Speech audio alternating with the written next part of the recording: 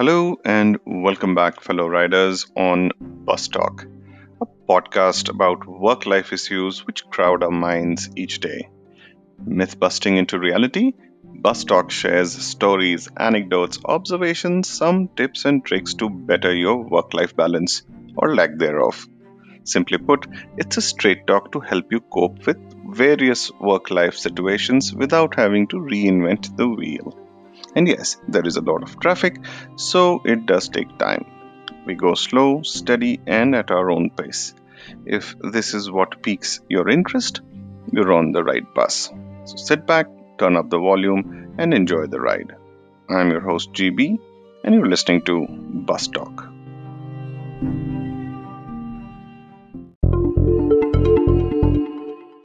In today's ride, we must talk about layoffs. Recent announcement from large MNCs suggests that more than 5% of their workforce is going to be laid off. While layoffs in general are nothing new, but the manner in which this announcement was made is particularly worth noticing.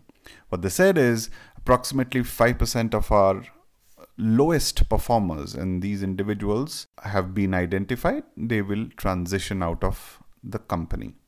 Now imagine what this piece of news does to those people who are perhaps still with the company. It must be devastating for them. Imagine their mental state, their mental well-being, their friends, their family when they read this. What havoc this piece of news would have caused in their lives.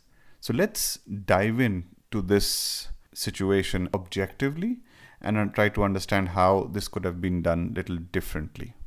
So friends, let's try and understand, how did these bottom 5%ers get into the system in the first place? Were they hired any differently? Were the processes changed to hire such people? Or were they experiencing the same standard procedures that also hired the top 10 percenters or the top 5 percenters? So what are those 5 or 6 or 10 points that made the same people who were erstwhile the best in class become bottom performers and now being exited out of the system? So here are 10 points. Number 1, these were the same people who were headhunted by multiple recruiters, chasing them with compelling offers, inviting them to join the same organization. Number 2, these were the same people shortlisted from 50 screenings or more than 500 resumes that were skipped to come to this shortlisted number of people. Number 3, these are the same people who are evaluated by at least 5 qualified people within the organization during the interviewing rounds. These people come from various parts of the organization at various seniority levels, and they make sure that the candidate is thoroughly vetted out. Only and only after they pass all these 5 qualified people over a 2-3 month period that these people are made an offer to join the organization. Number 4, these are the same people who are hired as better replacements than the erstwhile employees in the system. Number 5, these are the same people who are found to be competent from the last 2 reference checks. Number 6, found to be qualified from an external third-party agency background check, so that their authenticity, their documentation, and all other past performances and integrity and all those issues are double checked. Number 7, these are the same people who are hired with joining bonuses in some cases. I know these are the tough times right now, but there were times when joining bonuses were given to attract talent. Number 8, these are the same people who are hired by buying off notice periods, those 45-day, 60-day, or even 30-day notice periods. Why? Because there's a deadline, headcounts might go away, so hire fast, hire quickly, and get people on board. When I say waved off, I mean they were bought over, and these talented people came on board very quickly. Number 9, these are the same people which were hired after evaluating your competition.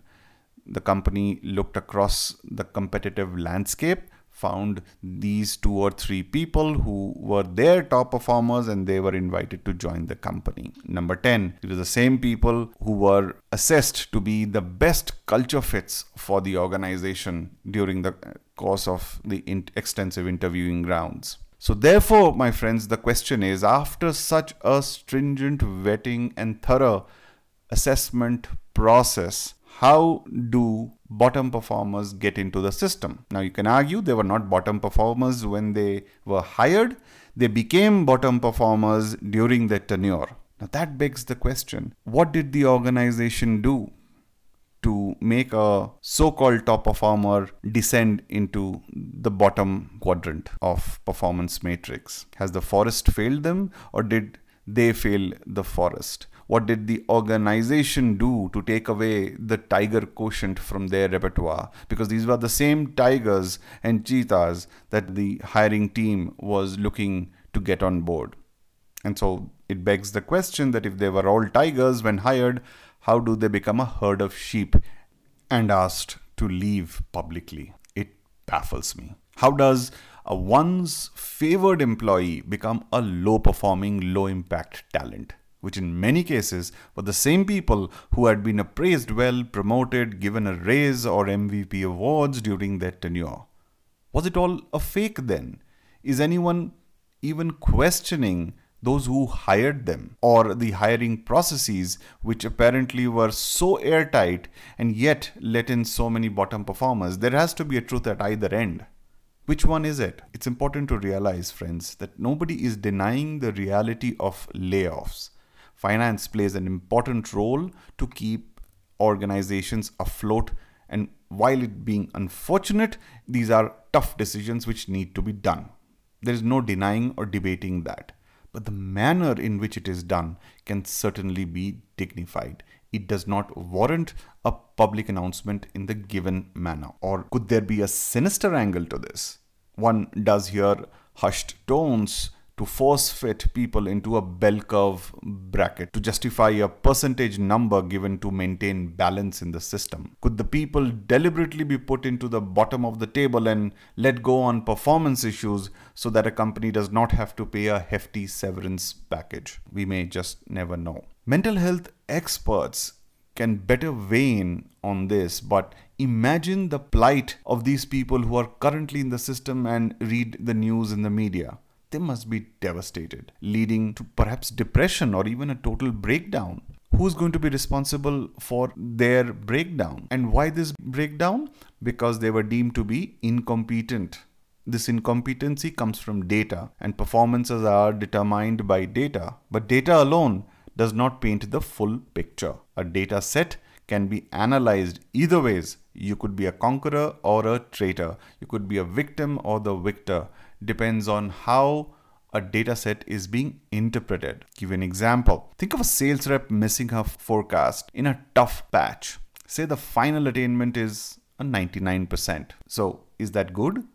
Or is it bad? How do you look at it? That at least she tried, or the fact that she failed? The absolute naked truth that you missed 100% target, or the fact that you at least got to 99% attainment? And so, does it make her a bottom performer? And think on the flip side. What if a sales rep got his numbers from a cash-rich account, which was annuity-based repeat business, year-on-year revenue-generating, repeatable business? Basis this marquee account, this rep hits 110% attainment. An account which was anyways giving revenue, and all this person did was to maintain relationships, become the check collection person, and book the order. So does that make him a top performer? I know I'm simplifying this. There are complexities on both these examples which do not meet the eye, but at a simple level, this is the crux of the matter, isn't it? Net of it, leaders will look back on appraisals basis these outcomes and decide the fate of these employees. We often hear that people are hired for the organization and not for a particular role. So that being said, why not fit them into other roles in the organization? What stops you from doing that? Or are they assuming that people are bottom 5%ers are not good for anything else? If they did not succeed in one role, does it automatically mean that they are unfit for other roles? If they are not good for an organization, will they suddenly become bad resources? Will they lose their skill sets, basis which they were hired in your organization in the first place? I guess not. Imagine the fate of people like Elon Musk, Jack Ma, or even Larry Ellison. If they were on such a list, how would they emerge? Their careers have had so many failures, mistakes, wrong decisions, but they succeeded against all odds. Maybe because they were part of an ecosystem which allowed them to flourish in other avenues and ventures. There is a reason why these gentlemen are considered greats, because not only did they have talent, but they had strong beliefs about their idea, vision, or mission, which won over the support of people who in turn look beyond their immediate failures or the lack of skill sets at the time. And rest, as they say, is history. Yes, one can argue that these are but rare occurrences or exceptions to the rule. But would you not rather err on the side of positivity than ignorance or indifference? Who knows, one pat on the back could encourage someone to go above and beyond their imagination. Are you, therefore, as a sales manager, as a people manager, being an enabler? Are you providing that platform of time and patience? Being a foodie, I can safely share the best cooks take time to prepare their dishes, isn't it? Which is why there are only 2 fast food restaurants as of last year, I think, to get a Michelin star award. This is the highest category of awards that a restaurant can aspire to have, the Michelin star. So there are just 2 fast food restaurants which have got a Michelin star. Rest all 3-star Michelin restaurants are fine dining, painstakingly perfect, which consume a lot of time. I guess what I'm trying to say is chicken and rice mix is quicker to make, but it's not biryani. Closer home, one cannot expect to cook a proper biryani in 30 minutes. It takes hours of preparation time and patience with the right heat and the pressure before the final outcome takes your breath away. Because biryani takes so much of time, will you quit making biryanis? Is that it? Similarly, there are employees who need time to blossom while some flourish quicker. If you are a good people manager, yes, it's hard work to develop that talent. It's time consuming. You need more bandwidth. It perhaps drains you of your energy to be invested in somebody else's success. Nobody said it was going to be a walk in the park, but just ask those who have shaped futures. They'll tell you it's worth every single bit of sacrifice and pain that you go through the process. If you're impatient, should you be a people manager in the first place? Are you being ultra attention deficient and buying what is ready-made instead of investing time to nurture the latent talent? Quick to hire and quick to fire seldom does wonders to the team's confidence and productivity and overall organizational growth. If your entire floor is nervous that they might lose their job the next time they falter or fail or miss a forecast, imagine what that pressure will do to their performance. When everyone is nervous about their longevity, they do not row in sync. And what happens then? The oars collide. What happens to the boat then? It stalls. There are many ways a resource can be redeployed. If they're not good at rowing, why not explore what they are good at and redirect them towards it? Does it not save money? Does it not increase productivity? Does it not make sense? Of course it does. This is hard work, no doubt. But at the end of it, you make a career which shines above all, making big business impact. It makes a career impact, no doubt, but it makes a bigger business impact. And that's what matters. While it's true that despite redeployment efforts, there still might be some situations where people do not manage to retain their jobs. But there is a dignified way of exiting an organization with the backing of your management, the confidence of your mates that you will fare well elsewhere. Unfortunately, it didn't work out here, but we wish you well, because while we hired you, we knew you were the best available talent for the role. Is that too much to ask? And so when these organizations hire again, they acquire a set of people who are well aware of the situation and mostly coil up without exploring their true potential. They're fearful of making a mistake. They only do as much required or as much as asked, just to stay afloat above the median, to be in the middle of the bell curve. What this does to the business is create a culture of mediocrity. And they begin to believe this mediocrity as a standard of excellence. So when they manage to hire someone truly excellent, they're often misread as rebels or fall into the not a culture fit bracket because this person questions a lot, this person does not fall in line, and so on and so forth. So isn't it ironic then that organizations hammer people to fit into their organization culture, and when these people finally fit into that culture box, the organization goes out externally to hire someone to think outside the box? How ironic is that? It's no wonder then we see an increased indifference between both the parties. And so mediocrity robs the organization of a double-digit growth. It costs the company money, but because these organizations are too big to fail, these situations continue to prevail. This transactional nature of business leaves no space for bonding, sense of belonging, and collective growth. Like they say, capitalism and fairness are like chalk and cheese. They are just a bad combination. The idea is not to denounce capitalism, friends, but the ask is to do it in a dignified way. I guess in the end, Howard Roark was right after all. Form is temporary, class is permanent.